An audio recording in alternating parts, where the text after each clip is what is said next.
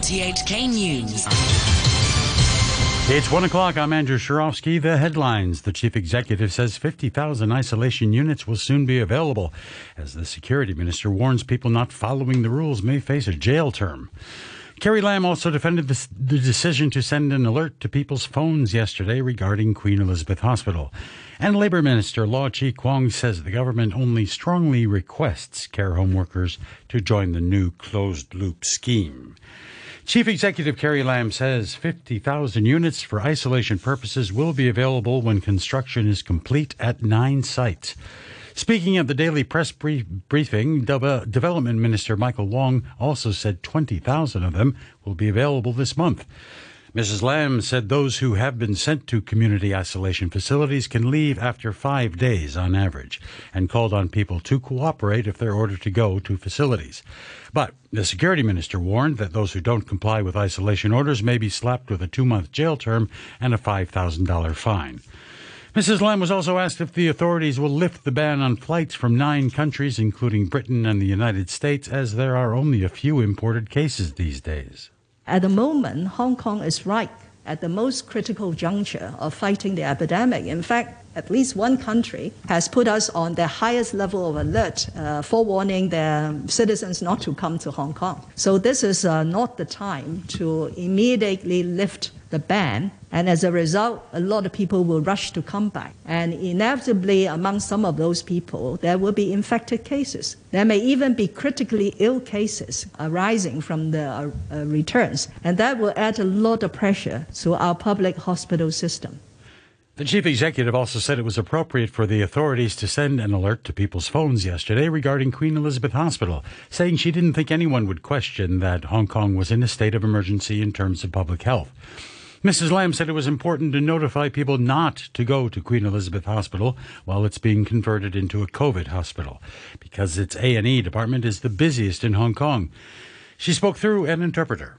Of course, there will be different responses to first-time use of the system. You passed on the response of some people, but then I've also read on other platforms that there are people saying that, oh, this is good, so there is this system, and then the government can inform us. And in the future, there is a need to send out another emergency message on other issues. People will know what it's about. Health Minister Sophia Chan says the daily COVID caseload remains at a high level, even though it hasn't been surging like it had been.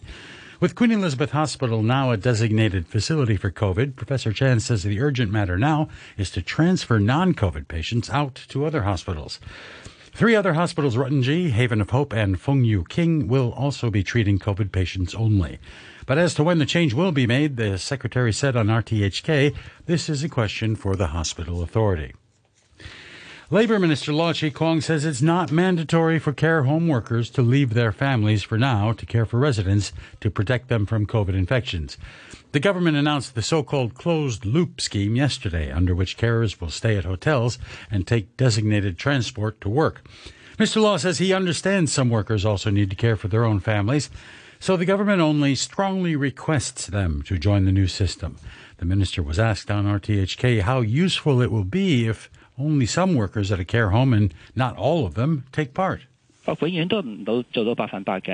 can never do things 100%. It's a question of risk management. The lower the risk, the better. It's like wearing masks. You won't completely eliminate the chance of infection, right? So it's always about trying to limit the risk of bringing COVID from the community into care homes as much as possible. For example, if 99% of workers are in the closed loop, it's not risk-free, but it's greatly reduced.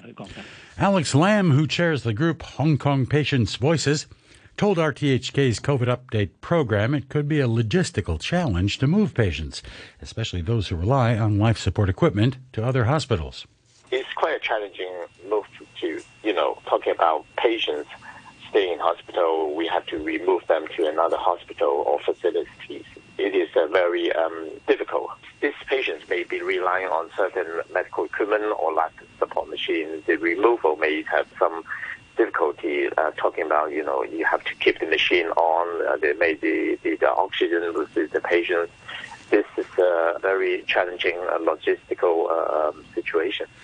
Mr. Lam also said QEH has facilities some COVID patients might not need, like the ambulatory care center, A&E, and radiology unit, and called on the hospital authority to provide more details on alternative arrangements for patients who need those services. Talking about thousands of people making use of the ambulatory care center, just in the Queen Elizabeth Hospital. I'm a regular user. I know the situation. Long lines out the lift lobby, waiting to go upstairs.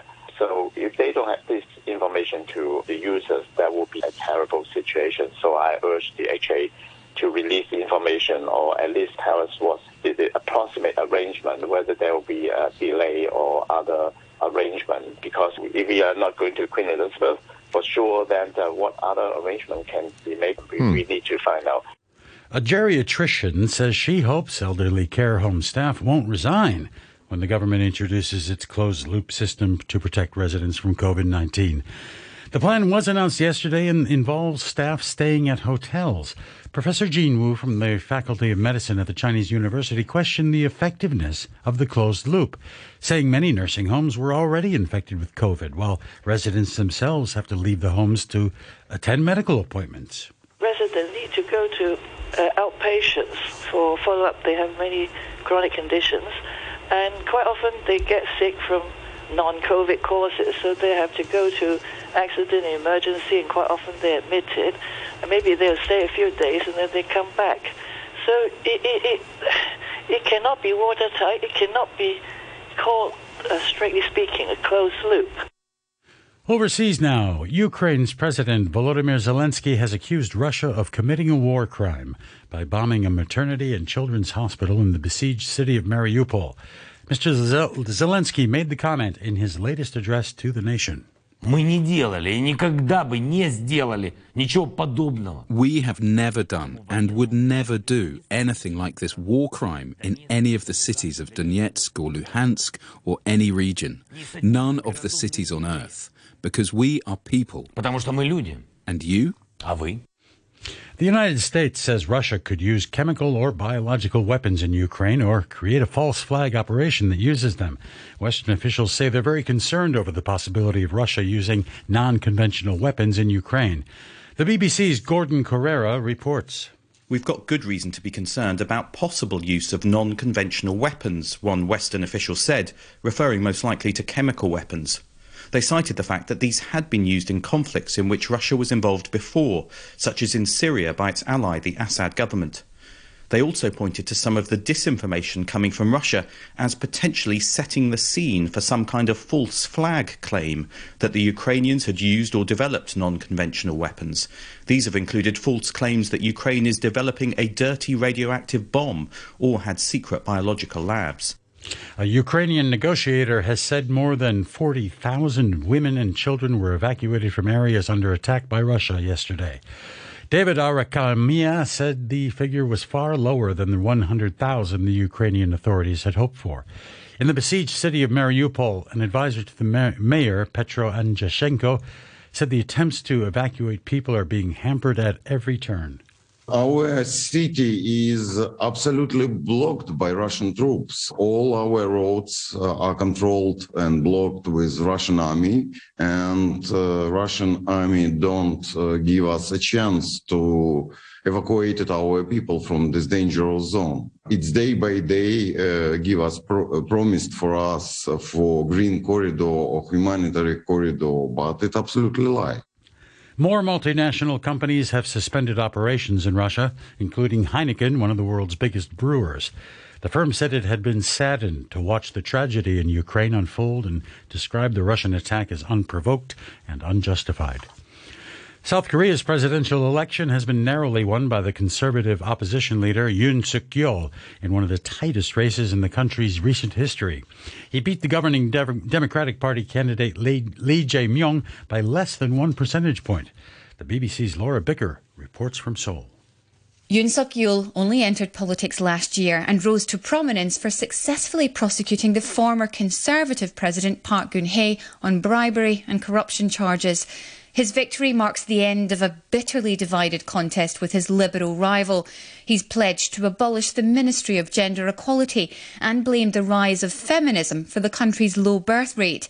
Mr Yoon is also more hawkish on foreign policy than the current leader Moon Jae-in. The first person to receive a heart transplant from a genetically modified pig has died. According to the University of Maryland Medical Center, where the procedure was conducted, David Bennett, who was 57, had been recovering since undergoing the operation in January, but his condition deteriorated in recent days. A short time ago, the Hang Seng Index stood at 20,888. That's 260 points up on the previous close. And in currencies, the U.S. dollar will buy you 116.13 yen, the euro standing at $1 and 11 cents, and the pound is worth 10 Hong Kong dollars and 30 cents. To sports, and we start with football. Real Madrid produced a stunning comeback to progress in the UEFA Champions League, thanks to a superb second-half hat-trick from Karim Benzema. They beat Paris Saint-Germain 3-2 on aggregate to advance to the quarterfinals. More from Robert Kemp. Kylian Mbappe's first-half goal had given PSG a deserved 2-goal aggregate lead and looked to have put the French side well on course for the last 8.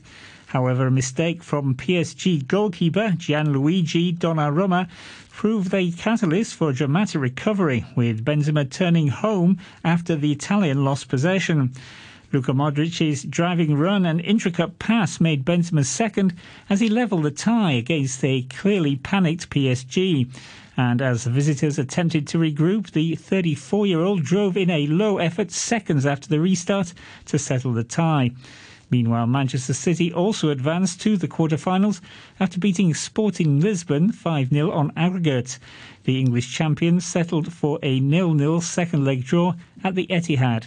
In the Europa League, 2 away teams began the first legs with victories. Lyon defeated Porto 1-0 in Portugal. Paqueta's second-half effort was the difference. Frankfurt, meanwhile, won 2-1 away to Real Betis.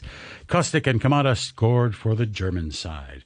Another businessman has emerged as a potential buyer for Chelsea Football Club. More from the BBC's Adam Samuel. British billionaire Nick Candy is actively exploring a number of options for a potential bid to buy Chelsea Football Club. Candy, a boyhood Chelsea fan, is trying to form a consortium with a number of international investors. Current owner Roman Abramovich put the club up for sale last week amid the ongoing crisis in Ukraine. To baseball, the MLB has canceled a further slate of games after a fresh round of marathon labor talks with players ended in deadlock. In a statement, MLB Commissioner Rob Manfred said the 2022 season would not start until mid-April at the earliest. The league has now canceled more than 180 games, or more than 7% of the season. Basketball, Ben Simmons will make his first return to Philadelphia tomorrow since last month's blockbuster trade that sent him to the Brooklyn Nets and James Harden to the Sixers. Simmons won't be playing because of injury, but he will join his team on the bench. Nets star Kevin Durant says handling the hostile crowd is something Simmons will need to learn for himself. That's one of those things he's going to have to experience for himself. I can't go over there. Nobody's going to hold his hand. I'm sure it's going to be some personal attacks. There's going to be something that might, some words that may trigger you as personally, but that's just how fans are. They want to get under our skin. They want to let their voices be heard. I think part of the experience of coming to an NBA game is the heckle. In tennis, world number 2 Novak Djokovic has said he will not be competing at the forthcoming American tournaments in Indian Wells or Miami because U.S. coronavirus rules won't allow him to travel to the country. The tennis star has played only one tournament so far this year because he has not received any shots to protect against the virus. And in golf, Tiger Woods will be inducted into the World Golf Hall of Fame at the PGA Tour headquarters in Florida. The American has won 15 majors, second only to Jack Nicklaus's 18, and a joint record 82 times on the PGA Tour. The 46-year-old is still recovering from the injuries he sustained in a car crash last year. He played with his son Charlie at an event in December, but has yet to set a date for his return to the PGA Tour. And the weather forecast, fine and dry this afternoon. The outlook, sunny periods and warm during the next few days.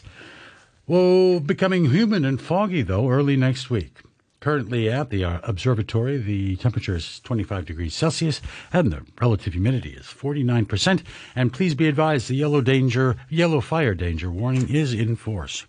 And to end the news, our top stories. Once again, the chief executive says 50,000 isolation units will be soon available as the security minister warns people not following the rules may face a jail term. Carrie Lam also defended the decision to send an alert to people's phones yesterday regarding Queen Elizabeth Hospital. And Labour Minister Law Chi Kwong says the government only strongly requests care home workers to join the new closed-loop scheme. And that's the news at 1 from RTHK.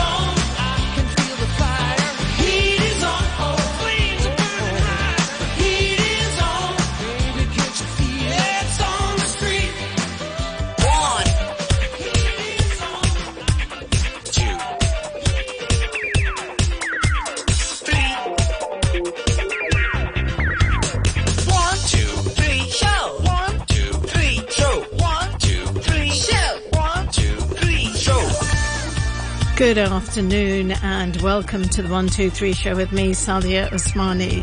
After 2 p.m. today, the one and only Noreen Mir joins me for Chinwag. And this week she's chatting about grey hair.